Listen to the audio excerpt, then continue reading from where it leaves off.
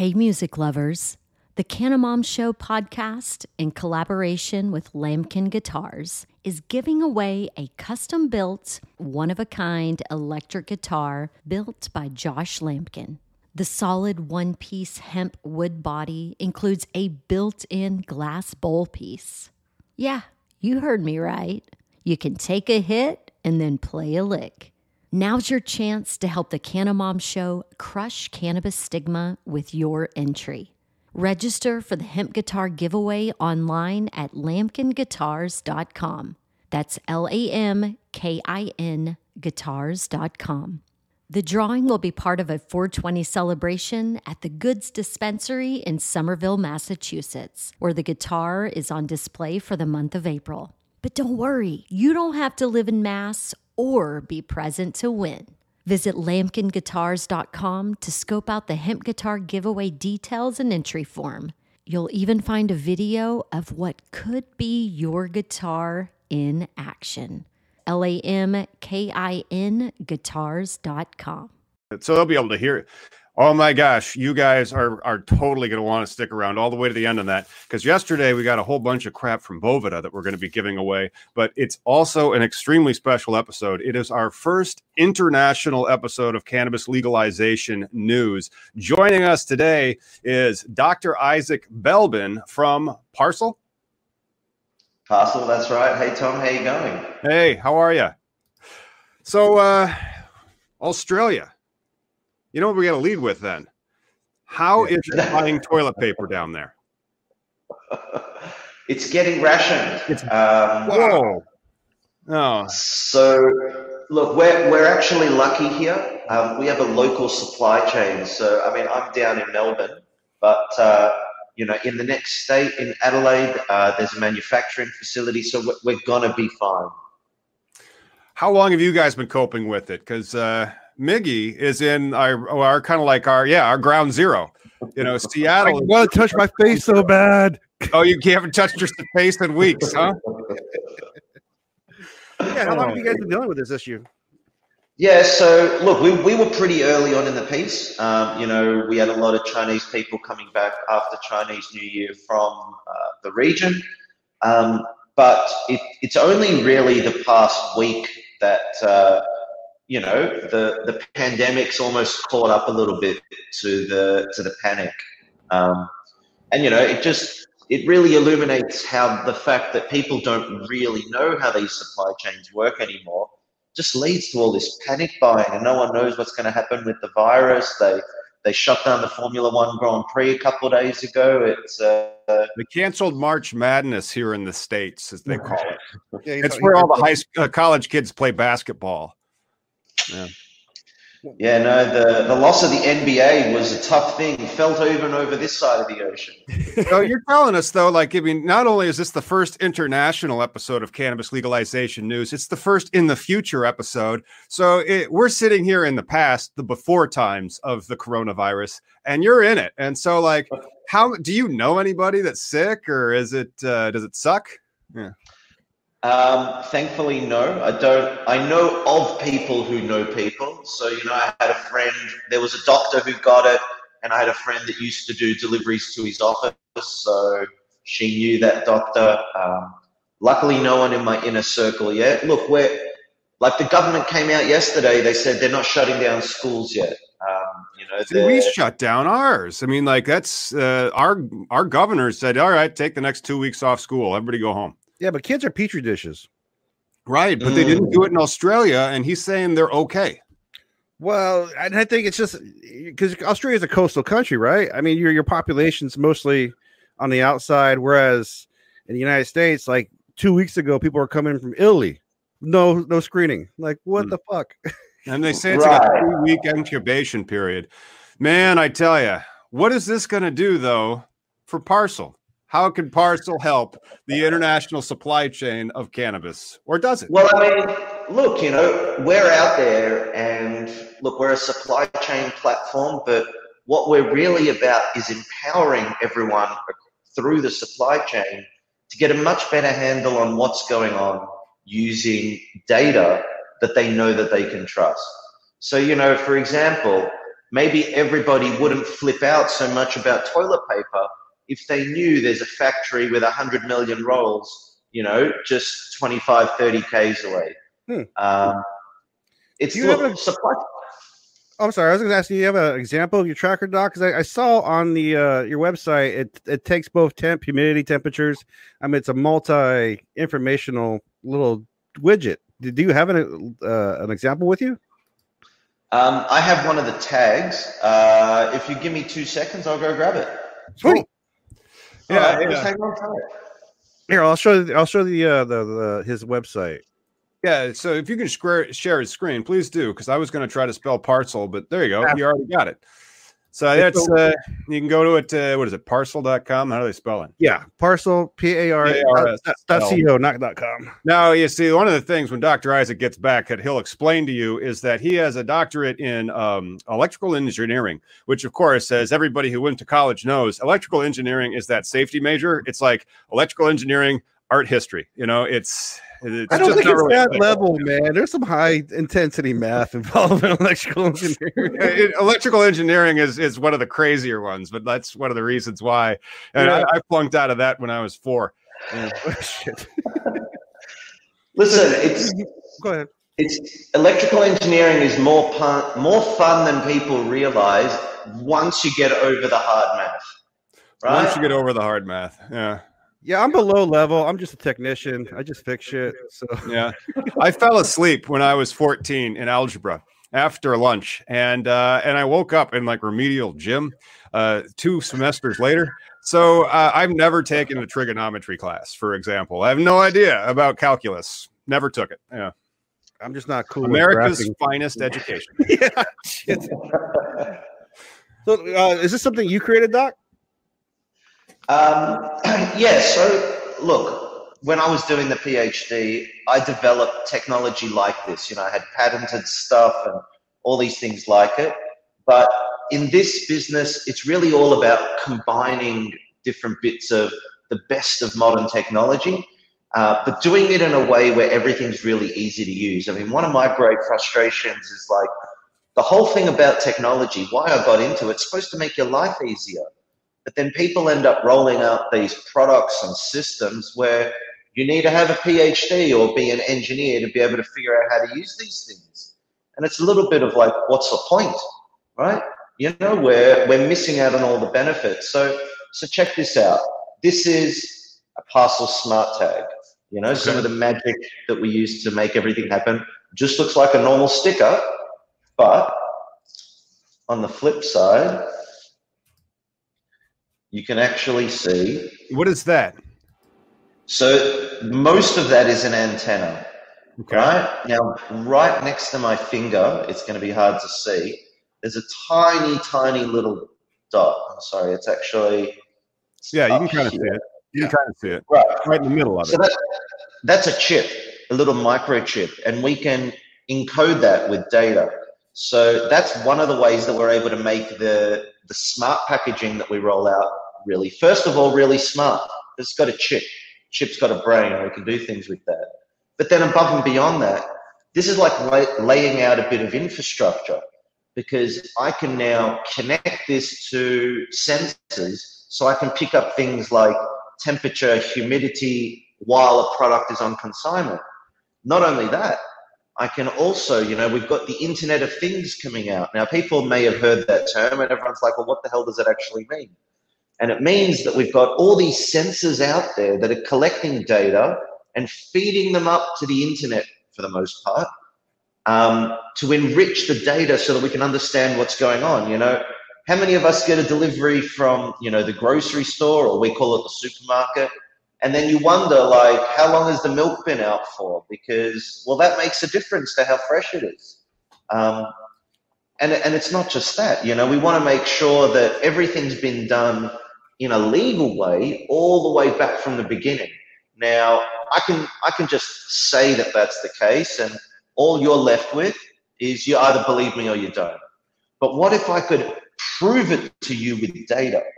And in a big way, that's what we do. That's fascinating. Now, are you only in the cannabis supply chain? Yes. How Then my next question is the first international episode of Cannabis Legalization News, and you have a sophisticated Internet of Things blockchain and supply chain management system called Parcel.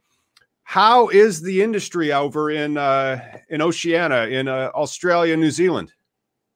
So look, the industry in Australia is frustratingly slow to get up and going. We actually legalized medicinal cannabis in 2016. They proposed the law in 2015.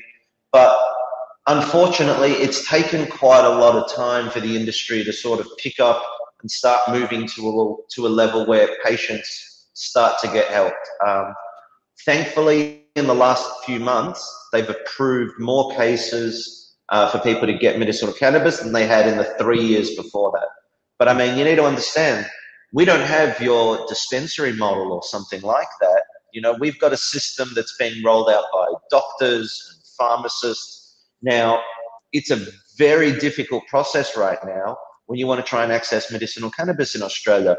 Your GP has to have tried every other option. Then he sends you to another doctor. Oh my God! Why are but that's so silly. Why is it of last resort instead of first responder? It gets better. It gets better. Then eventually, once you pass these hurdles, paid your money, you've gotten to this point where you then send all your information to a federal body called the TGA, and on a one-by-one basis, they make a decision, case by case, whether that person is able to access medicinal cannabis. And then the stuff that you get, you have no option. There's one thing, you don't know what it is, and most of the time it's been grown overseas. Man, wow. So your market is so new. Like, how many grows are you implemented with over there, at least? Well, it sounds like they got home grows. He said it all had to be imported, right? They're just starting. People have had licenses for years, but it's impossible to know most of the time if they've actually got plants in the ground. I mean, supposedly there's 10 or 15 places, but again, because they haven't really opened the industry up properly, it's a bit of craziness. You know, they've got to be out in the bush. You can't see anything for kilometers from the road and all that kind of stuff. Yeah. We have restrictions and setbacks, as we call them in zoning over here in Americas, but they're usually about 1,500 feet. And like we have a stupid setback when it comes to like how close the cultivation facilities can be placed in Illinois, 1,500 feet from one another. But, you know, we are light years ahead of where you guys are. I mean, like, we're going to get close, I bet, in a couple more years in America to have like addiction being treated with cannabis. So when people are like, they have whatever addiction that's really bad for their health, it's like, here you go, Bo. Just this won't kill you. Have as much of this as you want, and you can use it as a substitute good to walk those other things back. But, you know, it doesn't sound like you guys are up and going that much at all. How about New Zealand? Do you know anything about them over there? So, look, New Zealand in some ways pushed ahead a little bit faster than us. You know, they're looking to go to a full recreational model probably earlier than what Australia is. Wow. But it's, listen, governments being what they are, they legalized it and then they regulated it to the point no one can get it. You know, it was almost like they opened up the industry against their what they really wanted to do. That's weird. Now, like New Jersey. Well, or like Arizona in 2000, well, before 2010, from 1997 through 2010, one of our states, the people say we want this. And so like in some of our states, the people are allowed to do ballot initiatives and amend their constitution and say, we got this now. And then their legislature goes, fucking people.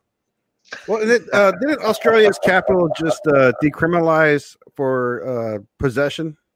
Right. So, you know, how do I say this kindly? Instead of looking at the experience of the United States and Canada and seeing some of the things that can go wrong, the government of Canberra, which is kind of like Washington, D.C. for you guys, right? Like it's not a state even, it's just a territory. And that's where all the government is, right? That's where the federal government is, because Melbourne and Sydney couldn't agree where it would be. But they decided to take the worst of all the examples and then roll that out in the ACT.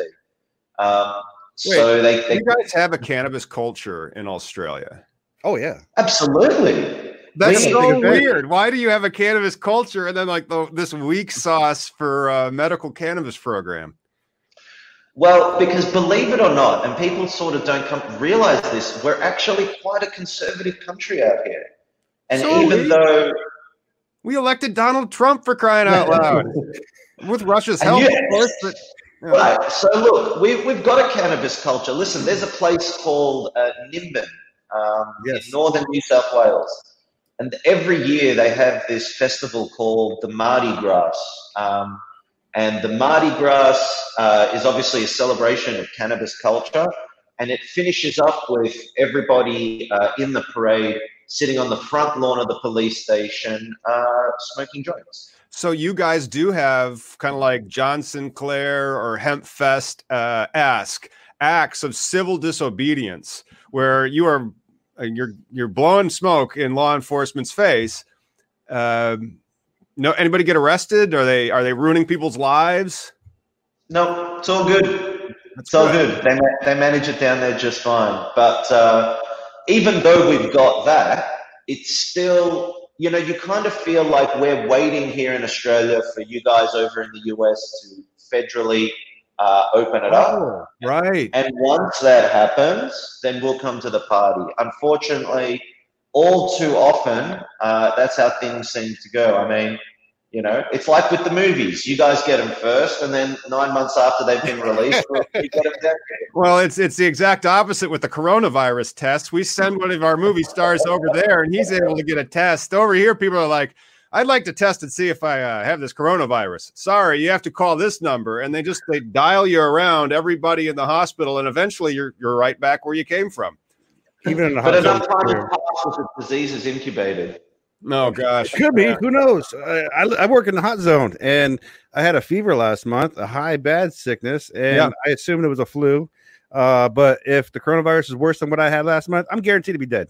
So no, I bet you did. I bet you had the coronavirus. And now odds are in my favor, unfortunately. But there's no test, so it's not like we can tell, you know. But Doc, can we let's talk about your Bitcoin aspect of the parcel, because I know you're talking about blockchain, and blockchain, of course, from what I know, is just for currency, right? Where your computer mines, it wastes a lot of energy, it eats up the energy, and then that's what they're charging for. What we're about to get some blockchain knowledge. Well, that's what I'm curious about. What are they considering blockchain for the protocol for what you guys are doing?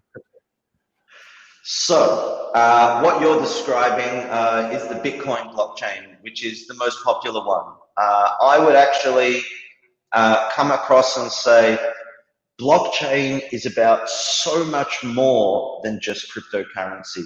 Cryptocurrency is kind of like, you know, text editor on Microsoft Windows, you know, where blockchain is the Windows of that analogy. Where we're going to be able to, what is blockchain? Blockchain is just a way to create a database and for us to set up a network where we all cooperate and nobody's in charge. Because for the most part, we need one person to be in charge when we set something up, and we're going to feed them all the info, and they're going to feed back the info that they think everyone else should know. And that, you know, centralization, it works reasonably well a lot of the time. Unfortunately, it also has a lot of drawbacks. So one of the incredible things that we can do with blockchain is we have a technology that facilitates all of us working together, and you don't have to trust anybody at all, but you can know that the information that you're all reading off is correct. Yeah, because looking at your RFID tag, essentially, it acts like a relay, right? Where you're sending all the information to it, and it switches back and forth, like with the temp and humidity. Is it receiving and then sends it to another server? Is that kind of how you're like not keeping all the information in one spot? Kind of. So rather than not keep the information all in one spot, we kind of break the information up. So it gets spread around all these different places, and the only people that can combine it back together to make some sense out of it are the people that should have access to that data. So, you know, you, for example, let's say, you know, you got your cannabis farm, you're growing things. Now, you want to be able to register your records in a way that everyone else can know that you did it at the proper time. This was the batch of 2020, you know, in April or whatever it is. And, you know, someone who's reading that information in August, September wants to know that that's when you put the information up onto the chain. And we can do that. And, you know, that's somewhat easy. I guess, you know, everyone's heard of seed to sale before, or at least most of the people in this industry. And so is that seed to sale software, and it sounds like blockchain is substantially larger than merely a digital ledger. How far can blockchain go? Can it be like a full-on relational database type stuff where you can store anything? Basically, yeah. I mean, I would dare say that the limits of blockchain haven't fully been uncovered yet. I mean, look, the reason that I got into this whole thing, you know, I had a mate and he was making a lot of money off Bitcoin back in that 2017 gold rush period. You get one of them Lambos? He did not go and get a Lambo. I taught English back in 2004 and 5 before I went to law school. And when I was teaching English in Korea, a lot of my friends were from, New Zealand or from Australia. And so you keep in touch with them on Facebook over the years. And in 2017, when blockchain started exploding or whatever years it was that it just went straight up in value, as opposed to like the opposite of Barron's magazine this past weekend. It was ridiculous. And like he was talking about, you know, you have to dip your balls in this blockchain stuff. I do not work anymore. But then you saw the price of it. So like if the price went from like he bought it at $1 or something, and then it's $20,000, holy crap. The return on that is beyond obscene.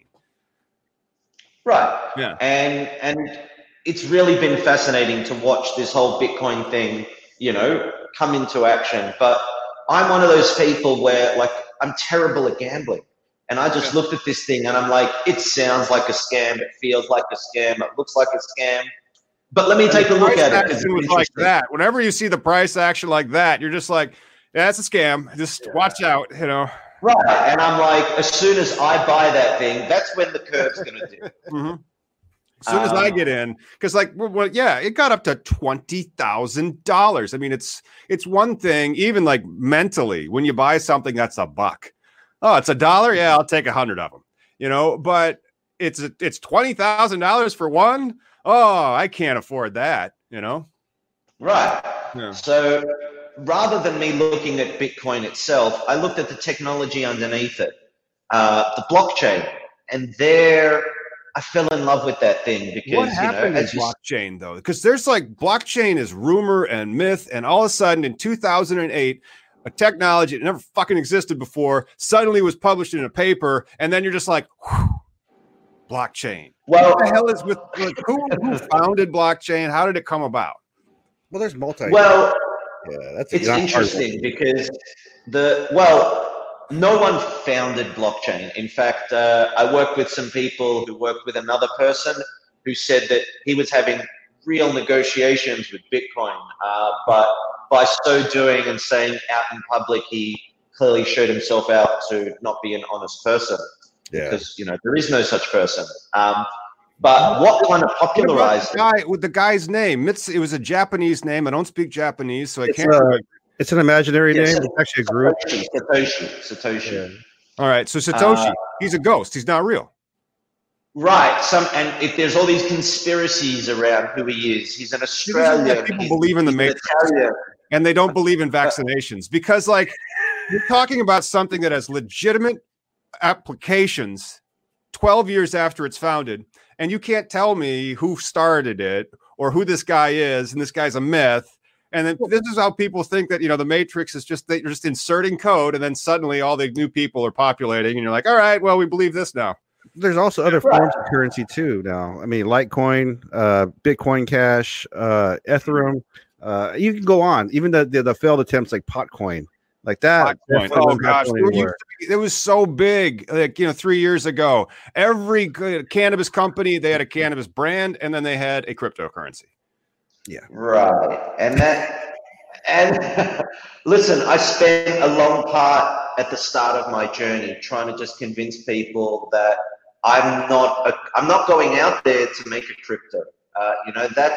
That's not my whole thing. Now, we do use cryptocurrency in our ecosystem, but we're very careful to use it only for what it's absolutely required for. So listen, if you're talking about an industry with really tight margins, with people that have got a long period between when they've got to put the money in to create something to when they're actually going to be able to sell it, you can't have them deal with the additional risk of a floating value cryptocurrency. Like, that's crazy talk. Why do they need to do that? So we've got this concept that we call pods, and pods are a stable value cryptocurrency. They are exactly like using American dollars, right? And they're backed by an equivalent number of American dollars in a bank account that people can verify. But the whole reason we do it, we've got two big reasons. First of all, it's the easy one. You want to take cash out of this industry where possible. I mean, we're needlessly paying for security and cash transport, creating all these other logistical issues. So just taking that away is good, but it's not enough. So what we've done with Pod is the same way you've got seed to sale for products. We've created the equivalent concept for all of the associated financial activity. So for example, we can go to the bank, because we're not against banks, we want to work with them. Go to the bank and we can say, here is the proof and the evidence that this dollar, this specific dollar, never did anything illegal from the beginning of its journey into the cannabis ecosystem until it exits. And that's something that is tremendously unique, because all of a sudden, if we have the financial industry playing nice with the cannabis industry, well, how much easier is it going to be for everybody? And then what if at the same time, regulators had access to that data at an appropriate time? So, first of all, everyone, the finger thing means the taxes. Yeah. Well, and I know, because what I was going to say is, in Nevada, they had this very famous case where the cannabis regulatory body didn't talk to the taxation department, and you had a gap of $50 million. Wow. Nobody knew where it was. It was lost on black. I bet on it. So if we can, the same way that seed to sale tracks where every gram goes, so that we know nothing came from the black market, we know nothing went into the black market, we can do the same thing for all the associated finance. We can cut money laundering out of the industry and actually make cannabis the most legitimate industry in the world. You will literally cut money laundering out of the industry, but you will not technically cut money laundering out of the industry until you take cannabis out of the Controlled Substances Act, because by law, that's how it operates. If you are selling, or if there's money that's moving that's tied to the trafficking of that, it's by definition money laundering, whether or not it's not literally money laundering, which is hilarious. Yeah. Hey, Doc, the blockchain technology you guys use to track and build everything, is that somehow correlating to the coin that you're part of? What's the coin again? So the coin that we've created that's out in the market, it's called Seed. How do you spell that? Obviously, SEED. Oh, okay. Like seed. Yeah. Seed. It's you can get it on this. The most popular exchange is called Newdex. So NEWDEX. But we've got two coins in our ecosystem, and without getting super technical, which is my cup of tea, but not necessarily for everyone, one of the coins, that pods, that's for trading so that no one's dealing with risk. The other coin is used to verify transactions. So it can go up and down in value. Basically, the more people that are using the technology inside the ecosystem, the more valuable that coin will be. Because, we're trying to build an ecosystem here where everybody's got a part to play. Now, speculators are part of an ecosystem, and it's okay that they have a part to play. Similarly, the way they do with stock markets, it's fine. So we need to give it to them, right, and give them a safe place to do it that doesn't affect how everyone else is running their business, and then everyone can get the best of of what's going on here. Yeah, that's so strange though, because like when you're talking about a market, I mean, we do have markets, we have the Forex market. So you have markets in currency where people are literally buying and selling. I mean, it's how George Soros made a lot of his money, by devaluing the British pound. And so it's in a sense that money has this practical application beyond its speculative nature. However, it just seems so interesting that blockchain can do that as well, in the sense that it's money, but then that money is able to have a lot more data than just the the actual dollar that you have that can be just gone. There's no. Exactly. Well, is there? I'm assuming that the Federal Reserve, and I don't work there. I don't have any plans of working at the Federal Reserve. I find it interesting, but that's only because I'm kind of a nerd. Yeah. And so, those people have to know how much money is in America, but I don't think they know to the amount of granularity that like in a blockchain or in some type of Bitcoin and or another type of blockchain currency.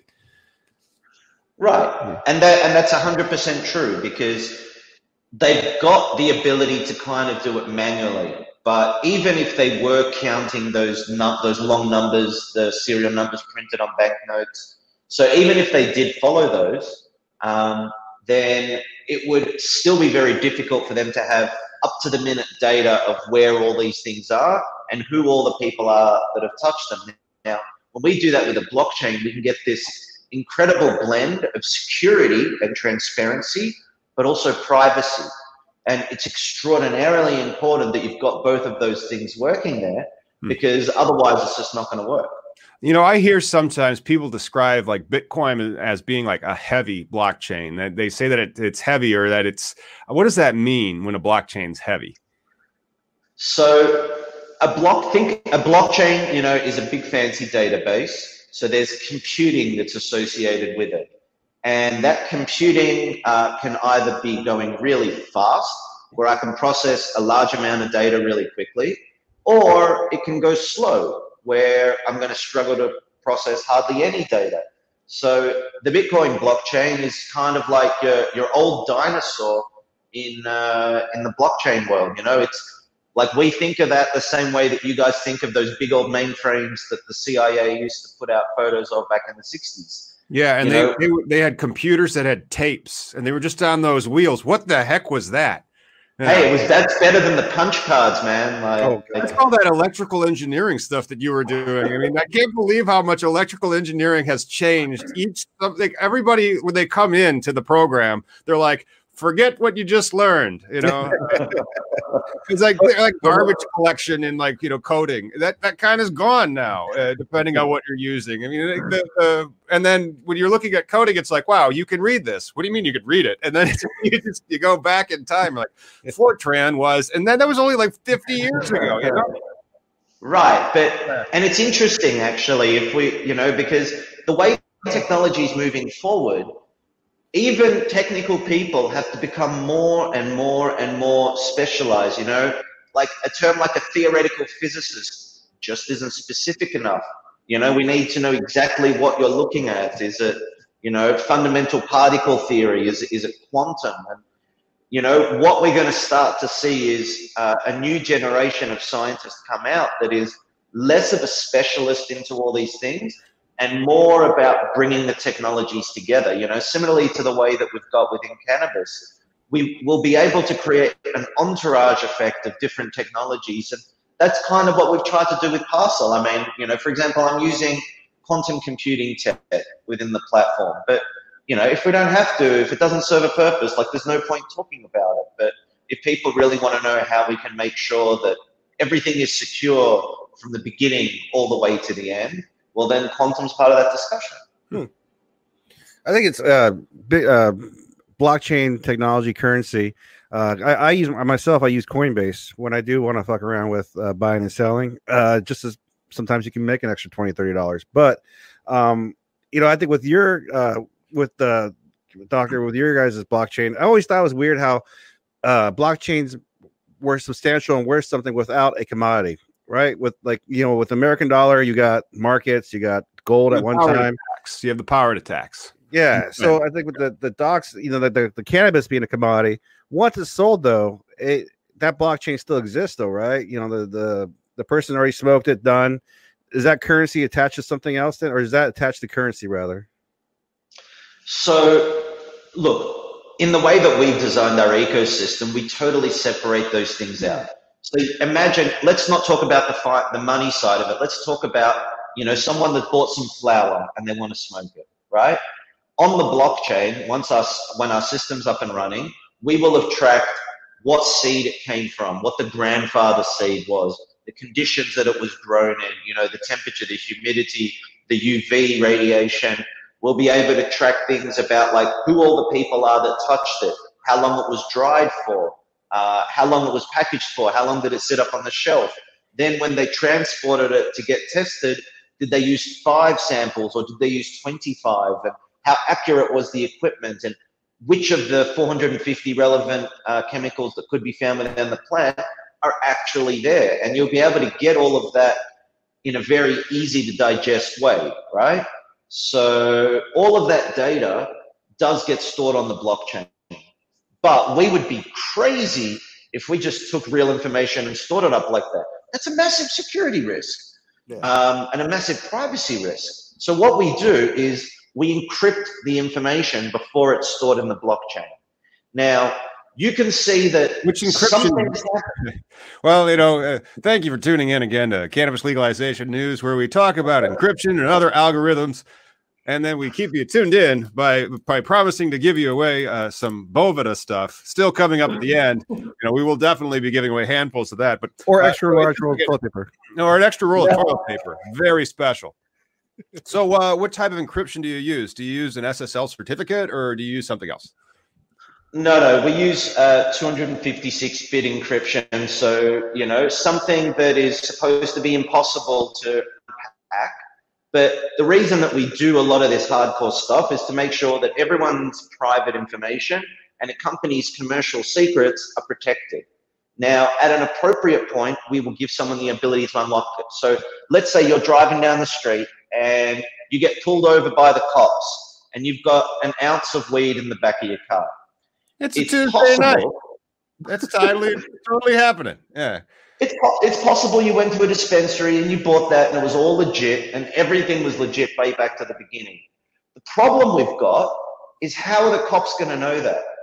How? Cops don't know the difference between hemp and cannabis, and this is a blend of both. So, like this is a legal hemp and also some legal medicine that I have the right to grow. And so, but the police here are terrible, and it just is.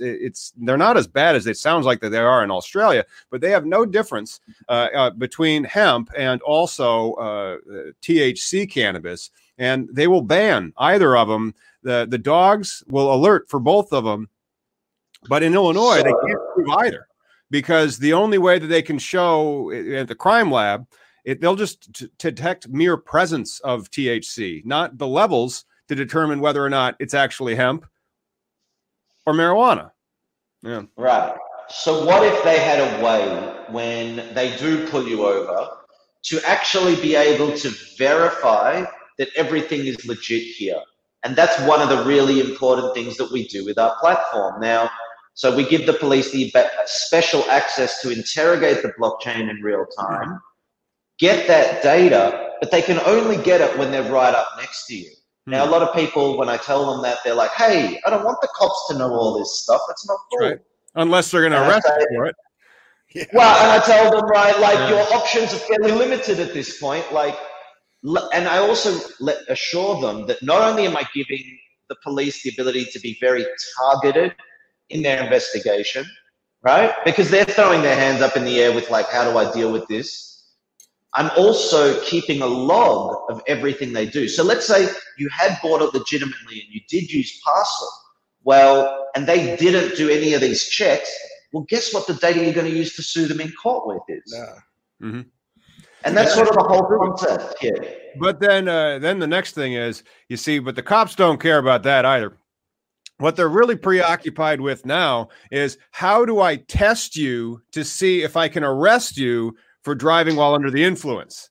They're more concerned about that. It's like, yes, it was illegal when you bought it, but can I get you this way? And then they're going to want to arrest you for something else. It's a culture of predatorship against people that have this plant that's been just pervasive here for 80 years. And, we exported it. So now you guys have it. It sucks. It's like the coronavirus, but like you just trample on liberty. Yeah. Listen, guys, come on. Let's be real. You guys didn't invent all of this stuff. Have you ever seen videos of British police 100 years ago? They were not your most friendly. It was like you go back in the old pages, and I wonder if I have. No, I loaned it to my nephew, Jack Hare's book. The Emperor Wears No Clothes.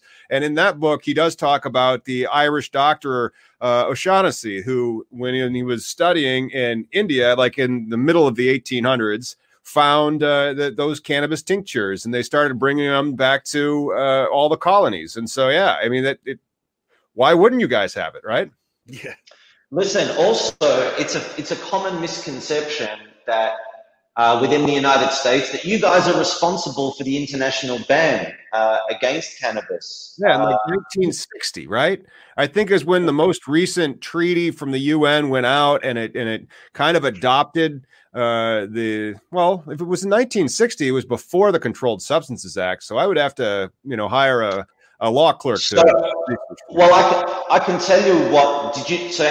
I'll play a game with you guys. Can you have a guess? What was the first country in modern times to enact a prohibition against cannabis?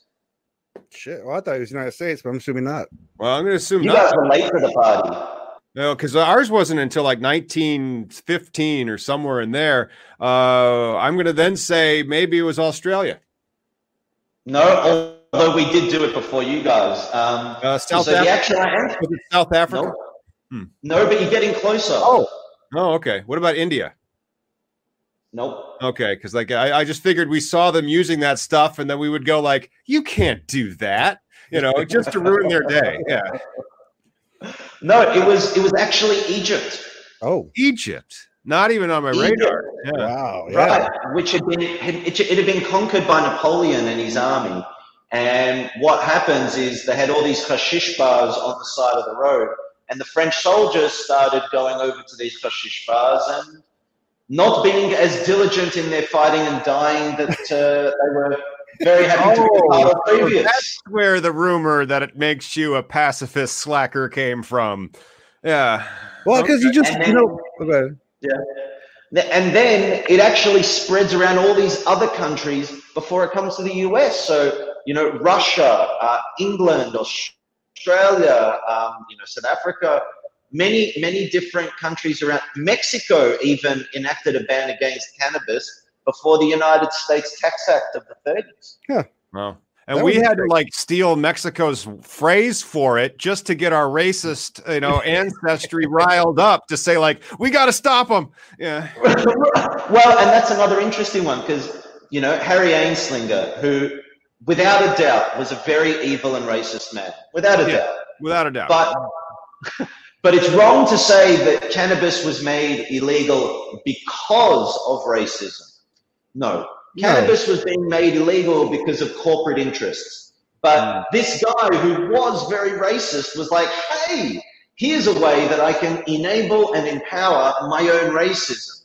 And he concocted everything around that.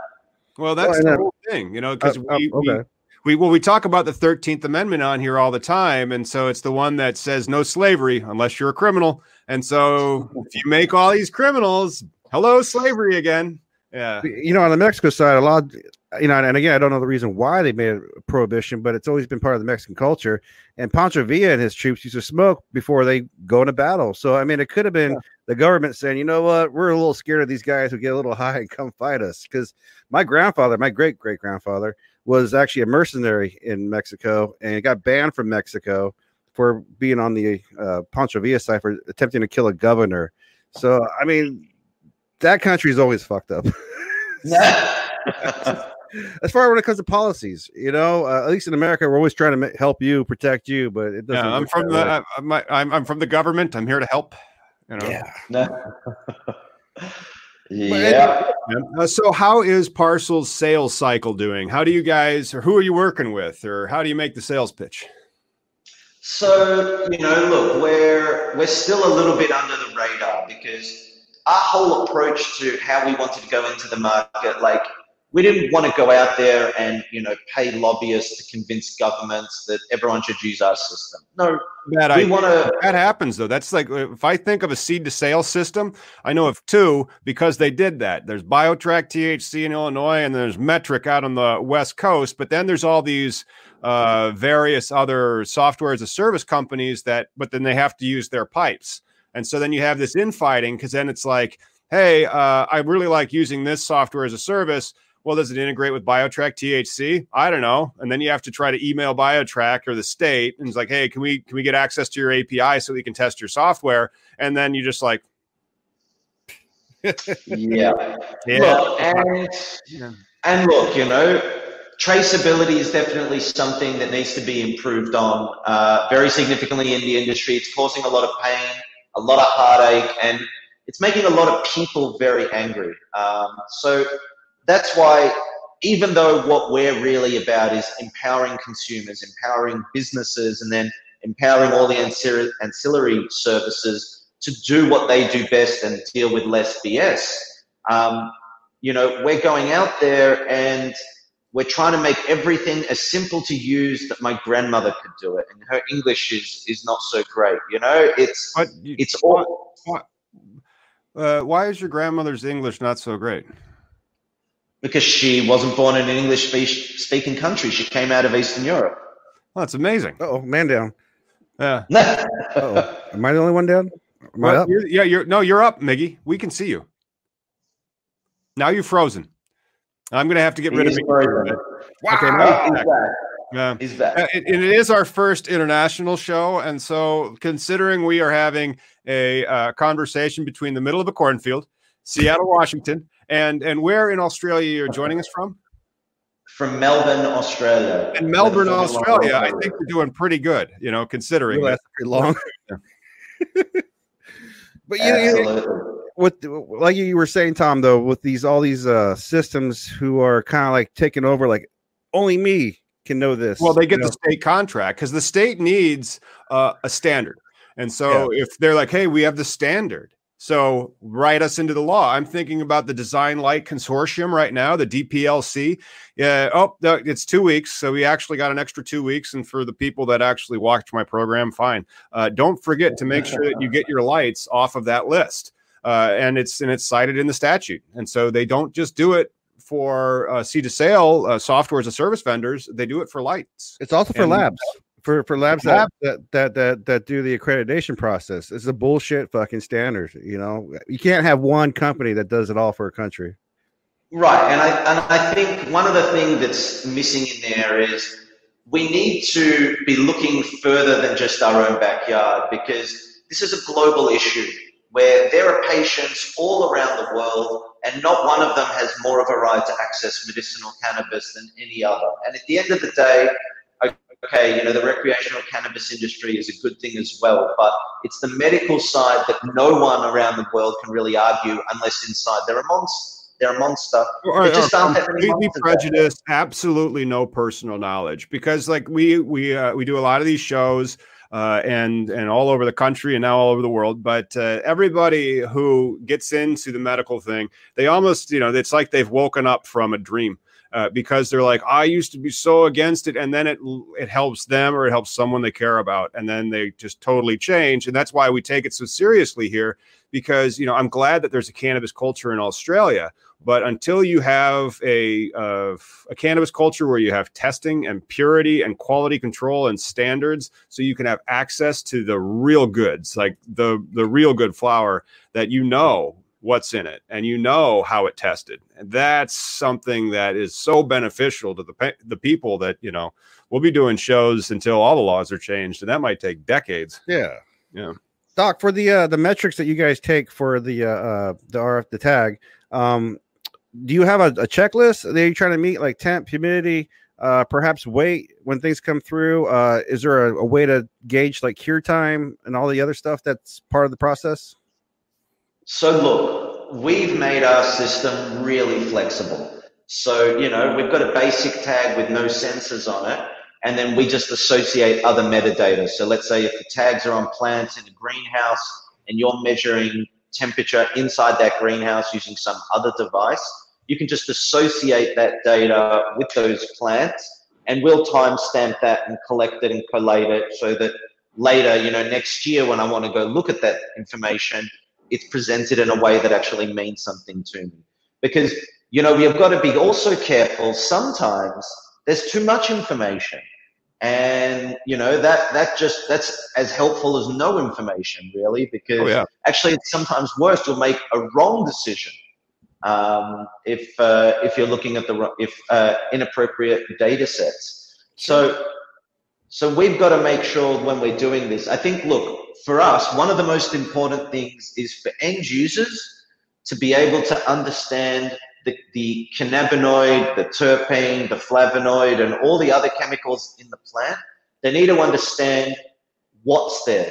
They need to know why that's important, and they need to have an idea whether that's going to be appropriate for them or not. And, we've done that, I think, using all this crazy hardcore tech that we can sometimes talk about, but fundamentally it's about making sure that the person who's making a decision to purchase, if it's for a medical reason, has got as good a chance as possible to get the right strain. Everyone talks about strain matching, about getting, matching a strain to a condition to a person. But I like to flip that things on its head and say, okay, I'm a person with a condition. Where am I going to get that strain? And this seems to be one of the big missing pieces in this whole thing where, everyone's worried about the data that we report up to the government and what the taxes are on this thing. But what about those that are trying to do the best for sick kids or, sick people everywhere? We want to help them, and we want to help them as effectively as possible.